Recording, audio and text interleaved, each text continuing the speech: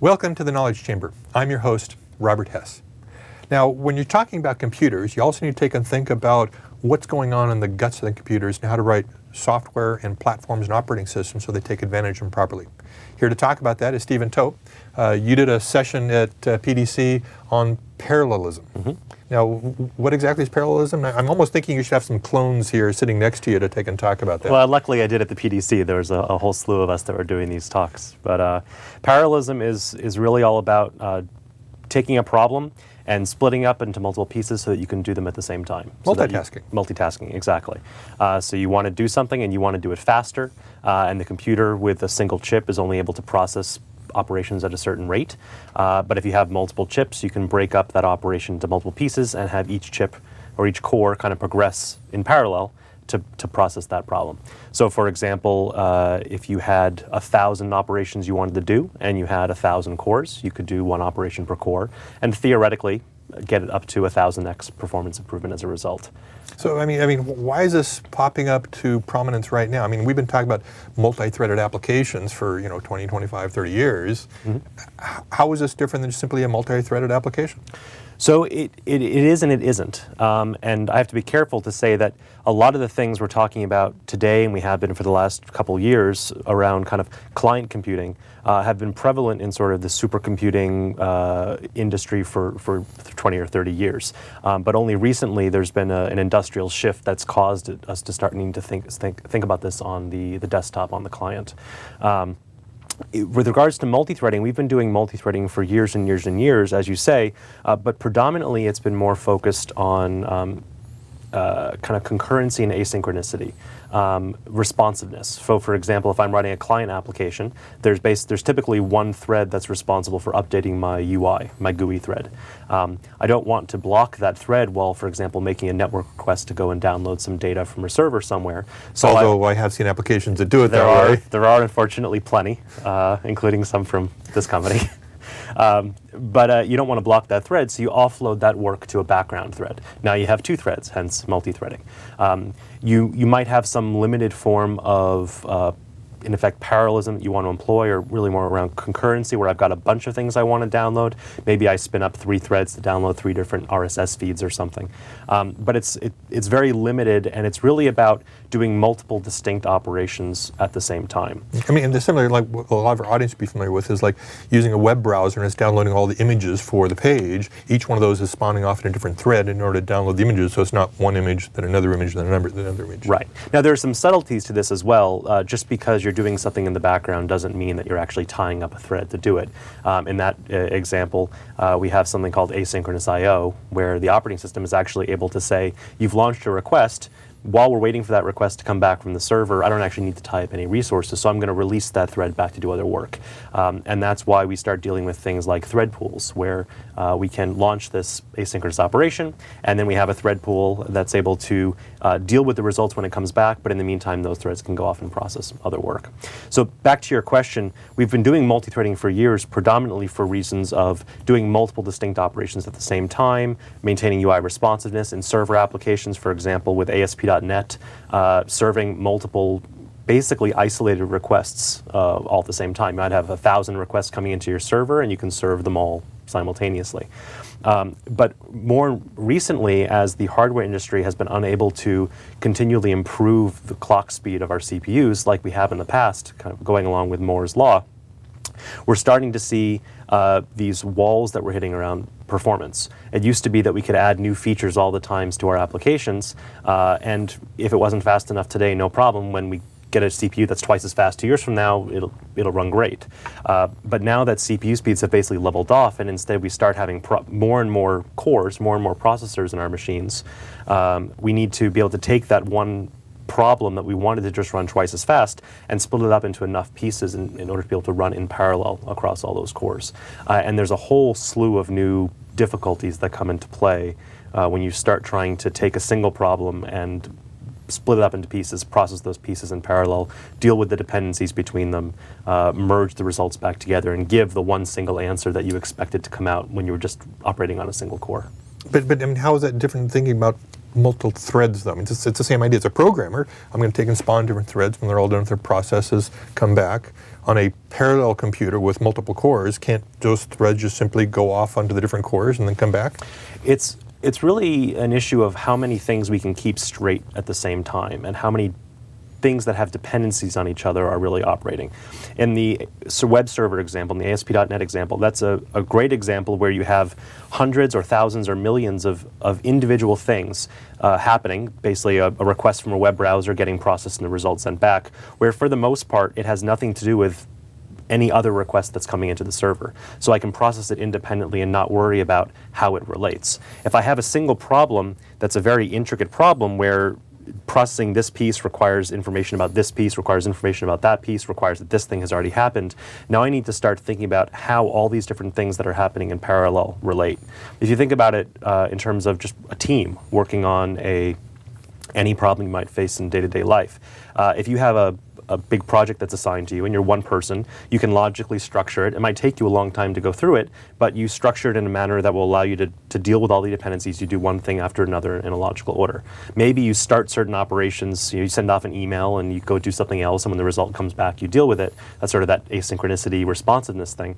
But you don't have to worry, for the most part, about making sure that different jobs you're doing aren't competing because you're the one doing them. Now, let's say your boss sees that this is a big project, so he throws 10 more people onto the project. Now you have to worry about, well, how do you actually split up the work in such a fashion as to actually keep everyone busy without doing a lot of busy work? How do you deal with not having too much overhead of meetings in order to do all this coordination? How do you ensure that if two people both find they need to talk to a certain person, that they're not clamoring for that person's time at the same time and scheduling competing meetings and so forth? All these problems that you face in real life, which is a very, very large asynchronous concurrent parallel system, you face when you actually try to write these programs. And if you imagine trying to write a program to plan that big project with 10 people and do all the dependencies and make sure things aren't stepping on each other's toes, you start to see why it becomes such a hairy mess. Mm-hmm. Mm-hmm. So, I can maybe understand how something like a very robust spreadsheet application or a CAD/CAM application might have all this stuff it's trying to do to coordinate all the capabilities. How does that apply to the rank and file developer? Not everyone in the audience is writing CAD/CAM applications. They're writing, calculators or simple notepads or something like that. Mm-hmm. How do those people, how do they make use of parallelism? Is it important to them to pay attention to it? It is, and certainly depending on the type of application you're working on, there will be varying needs for this sort of thing. There are many, many industries out there, whether you're talking about finance or manufacturing or earth sciences or life sciences, really things in sort of this scientific computing or technical computing domain, where pretty much everything you work on is ripe with these problems that are computationally intense and that you need to make go as fast as possible. And these are historically the industries that have been very interested in supercomputing, and you have large clusters of thousands or tens of thousands of nodes dedicated to doing some significant processing. But even other domains, you writing a word processor, or notepad, like you said, there are lots of potential opportunities for operations you want to perform that may be computationally intense. For example, one thing we use every day without even realizing it is a spell checker, right? It's just running in the background in Word all the time. Not only is that something that's running concurrently with your typing, and so it needs to make sure that it's not, when it's dealing with the editor in Word, that it's not conflicting in any way with your keystrokes and it's up to date with the latest information. But there's also hundreds or thousands or millions of words in your document that it could potentially scan in parallel. Grammar checking in Word is the same sort of thing. In fact, many of the Office applications today take advantage of parallelism to varying degrees. Even things like loading a file off of disk. For example, the new Office file formats, or as of Office 2007, are all XML based. But XML is a fairly verbose description language. There are lots of these tags that are ripe for compression. So the Office file format is actually a zip file format. So when you have a .docx file, it's really a .zip. In fact, you can rename it to .zip and open it up and see what's inside. Well, when you talk about reading a zip file, now you start having to deal with compression and decompression. You don't want to necessarily have to load a 10 gigabyte or a 10 megabyte docx file off of disk and only then decompress it, and only then, once it's decompressed, show it. So, for example, Word could stream it off disk, and as it's streaming it, It can decompress it potentially in multiple threads, and as the results are coming back from the stream, it can be rendered to the screen on another thread. You end up with these pipelining scenarios. And there are lots of different sort of patterns for parallelism that pop up in a lot of different environments. With imaging applications, one of the most kind of common patterns you see are these embarrassingly parallel or delightfully parallel or conveniently parallel or pleasantly parallel, whatever you want to call it. I have a problem that really is made up of many, many entities that I can process individually. So if I'm doing a brightness filter or something on an image, I can process every single pixel independently, and thus I can just break it up into the image up into as many pieces as I want and process them all independently. There are other problems that don't decompose so nicely, and then I have to start employing these patterns like pipelining, where I might have a limited number of stages that can all be executing on the same time. Each one is operating on data sequentially, but because I have multiple stages all running concurrently, I get parallelism as a result. Mm-hmm. Now, in your particular session you did at PDC, what exactly did that cover? So we had a variety of sessions across parallelism, something close to 10 sessions covering parallelism at the PDC. I had one of the first sessions, which was basically an overview from sort of bottom of the stack to top of the stack in tooling of what we've done for parallelism in .NET 4 as well as Visual Studio 2010. Starting at the lowest layers of what has been done in the execution environment, namely the .NET Thread Pool, to make parallel execution more efficient. Moving up the stack, what's been done around data storage with things like scalable thread-safe collections for storing data, and around running these asynchronous operations and coordinating between them with the new system.threading.tasks namespace. And then moving up a level with the new parallel class that is really focused on these sort of embarrassingly parallel problems. Data-centric operations where I want to do a parallel for loop or a parallel for each loop, or run a whole bunch of statements in parallel with a parallel invoke. Also taking a brief look at parallel link, which is the parallel implementation of linked objects, which allows you to take your linked objects query with your select and your where and your group by and your join and the myriad of operators that exist with link, add as parallel, and it's replumbed under the covers to parallelize the processing of this query. And then going up the stack into Visual Studio 2010, where we have both debugging tools, in fact, primarily two new debugging windows focused on parallelism, one called Parallel Tasks and one called Parallel Stacks.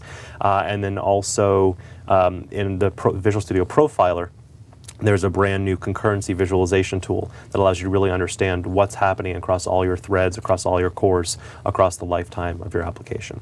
So my session was sort of a tour through that, and then there were other sessions that provided similar high-level tours of our native stack, working from the new concurrency runtime. It's part of the Visual C++ C runtime, all the way up through the parallel pattern library, through asynchronous agents, and again up into the tools.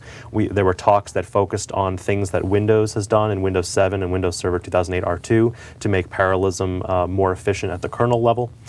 There were talks that were deep dives into these various topics. For example, Igor Ostrovsky had a talk at the PDC that was a deep dive, 400-level deep dive into P-Link, talking about various patterns that you might implement with the P-Link operators, and then seeing what that looks like under the covers in terms of what P-Link is doing, where the various costs are, so that you can make good decisions about how to structure your queries to get the most out of your system. There was also a PDC workshop session that came before the conference, which if folks wanted to come a little early, they could have a full day of a few of us, Herb Sutter, myself, Aid Miller, and Richard Ciapala, talking about patterns for parallel development, sort of in the abstract, specifically with .NET and Visual C++, and then also working all the way up to clusters with HPC Server. Mm-hmm. So, I mean, it sounds like, if the developers out there have a problem that is ripe for being solved through parallelism, not only do they need to think about how to write that application properly, but they also need to make sure that the tools like Visual Studio, the platform like the .NET, and the operating system like Windows are also participating in the whole problem so that it's actually working in the right direction. Exactly. There's multiple things to think about. There's sort of execution efficiency, which is where the runtime and Windows comes in, and then there's sort of conceptual efficiency, I don't know how better call it, but eliminating the boilerplate code you'd otherwise have to write, being able to write very little code, but that's very clear code to concisely express what you want. A lot of the things we've done and that we talk about at the PDC, where a lot of our work is in libraries. The task parallel library, parallel link, parallel pattern library, asynchronous agent, those are all libraries. However, at the PDC, we also had several sessions that were talking about language innovation around parallelism. 2 sessions, or 3 sessions in particular, come to mind.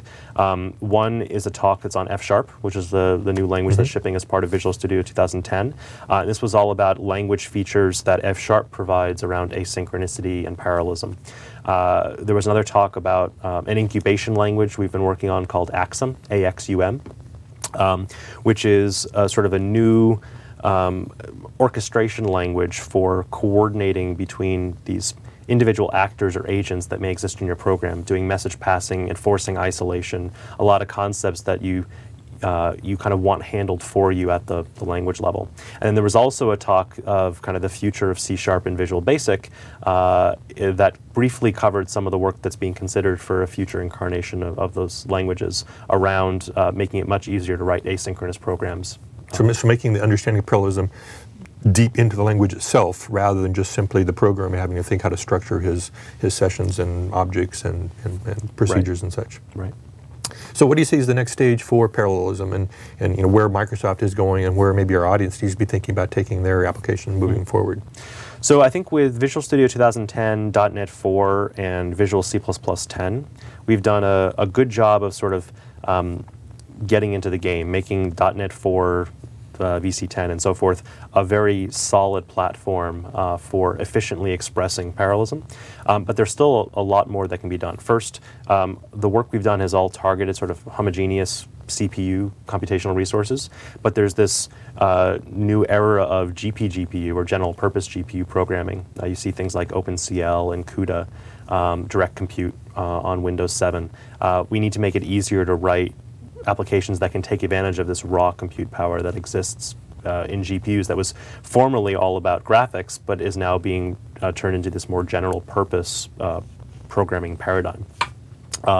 We also want to be able to take some of the programming models that we've built up through .NET 4 and Visual C++ 10 and help expand them not only sort of down to the GPU, but potentially up to a cluster or even up to the cloud. What would it look like to write a link query that not only spanned all of your cores, but all of the cores and all of the nodes in your cluster? And in fact, there was a session at PDC by John Vert that was about Dryad Link, DRYAD, which is a project that MSR, Microsoft Research, has been working on. And in fact, they have a download you can go and grab from the MSR site that is an implementation of link to objects, basically, that runs across an entire cluster. So things like that, we're looking at one of the things that we sort of realized when we started out working on .NET 4 and Visual C++ 10 is that we were giving developers a very powerful but very sharp set of knives. We're making it easy to kind of express the latent parallelism in their application, but we haven't done a significant amount to prevent them from cutting themselves. We're making it easy to write a parallel loop, but if 2 iterations of that loop end up stepping on each other's toes, we don't do anything that's up to the developer to coordinate. So we want to look at mechanisms both in the platform and in tooling in the future to help with those sort of correctness issues and to help prevent developers from cutting themselves. But shaving with a straight razor just builds character, right? Exactly. Now, who needs those little safety razor things, Right. Exactly. Okay. And then just sort of a general evolution of the work that we've been doing in Visual Studio 2010, improving on the tools, improving on the platform capabilities. There are scenarios that we have sort of addressed with the work that we've done, but not necessarily completely. And we just want to take a lot of feedback from customers that have already started using the stuff or that will, and roll that into the next release so that we can really improve upon and make developers' lives easier when writing parallel applications. Mm-hmm. Okay, thanks. I think it's really important. Myself, I haven't really paid attention at all to writing parallel applications yet. I guess I need to dust that sort of stuff off, take a look at F# and the new tools we got going, and maybe go back and take a look at some of the sessions we did at PDC. You absolutely should, and I think we'll have all the links posted along with this video so people can just go and find the stuff they're interested in. Okay, yeah, definitely. Awesome. Thanks. So hopefully that gave you some insights of what you might want to think about when you're writing your next application to make sure that it supports parallelism. If you want to find out more information, you can check the videos online from PDC, or the workshops not the workshop was not videoed, but the sessions were videoed, and you can watch those sessions, either Stephen's session or any of the other sessions we did. And maybe, I'm sure, the next PDC, Stephen and his team will also be showing more about parallelism. Hope you enjoyed it.